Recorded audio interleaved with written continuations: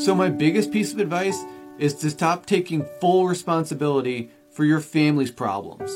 Are you partially responsible for some of them? Sure, everyone's got a slice of this responsibility pie, but you do not take the whole thing.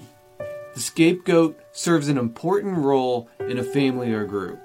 This is the person where they put all of their badness into.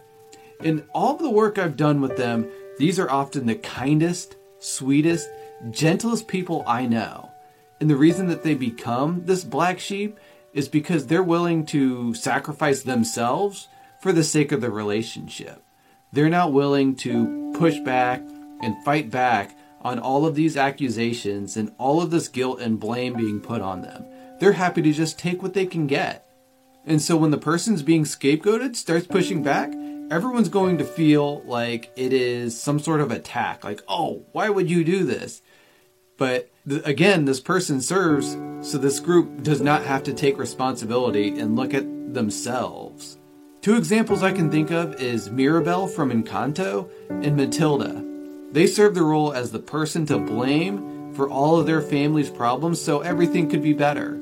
They didn't have to look at the badness within themselves because it was this other person. Oh, life would be so much better if they got their act together. And that's a lie. And if you want to set boundaries in a firm and compassionate way, I highly recommend reading Nonviolent Communication.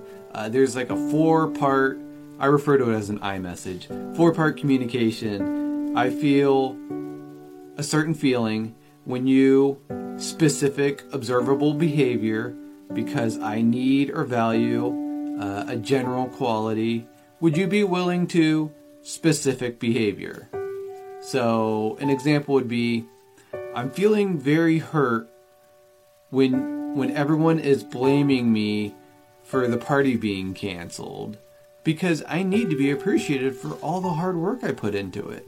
Would you be willing to help me as well to make sure this party goes as planned? I plan on making a handout for this. So let me know what you think. Thank you. Shortcast Club.